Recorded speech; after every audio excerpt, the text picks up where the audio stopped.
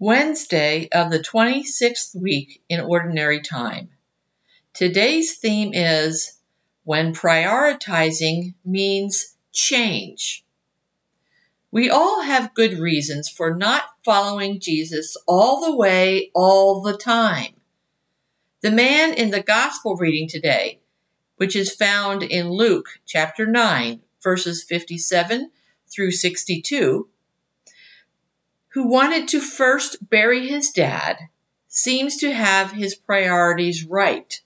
After all, he was obeying the commandment to honor his parents. However, we don't know if his father was even dead yet.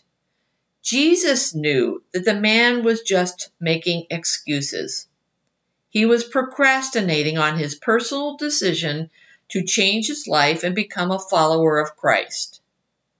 The guy who wanted to go back home to say goodbye seems to be someone who had a strong sense of responsibility. He knew it was wrong to abandon his family. After all, he couldn't call them on the phone to let them know that he was safe and that he was not forgetting about their needs. But Jesus knew that this man felt torn between the life he had left behind and his life as a disciple.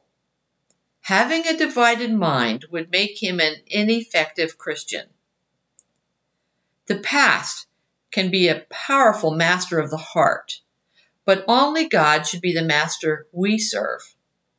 All of our reasons for not fully committing to a direction or a service that Jesus is asking of us could be very good reasons. They can seem very logical and even holy. But if they are excuses instead of blind trust in following Christ, and if they are rationalizations for taking an easier path or remaining in a lifestyle that's comfortable and familiar, we are choosing death over life. We are the dead burying the dead. The people in this gospel story had excellent excuses. We can even say that until Jesus called them to follow him, they were doing exactly what God wanted them to do. Why would he change his almighty mind? Their yes, but wait seemed legitimate. Following Christ is never a static position. It's an adventure that changes as soon as we get comfortable. God calls us away from doing one good thing to do a different good thing. The hard part is recognizing when it's time to let go of the old to start something new, especially when it makes perfect sense to keep on doing what we've been doing, and even more especially when no one else can do it quite as well as we can.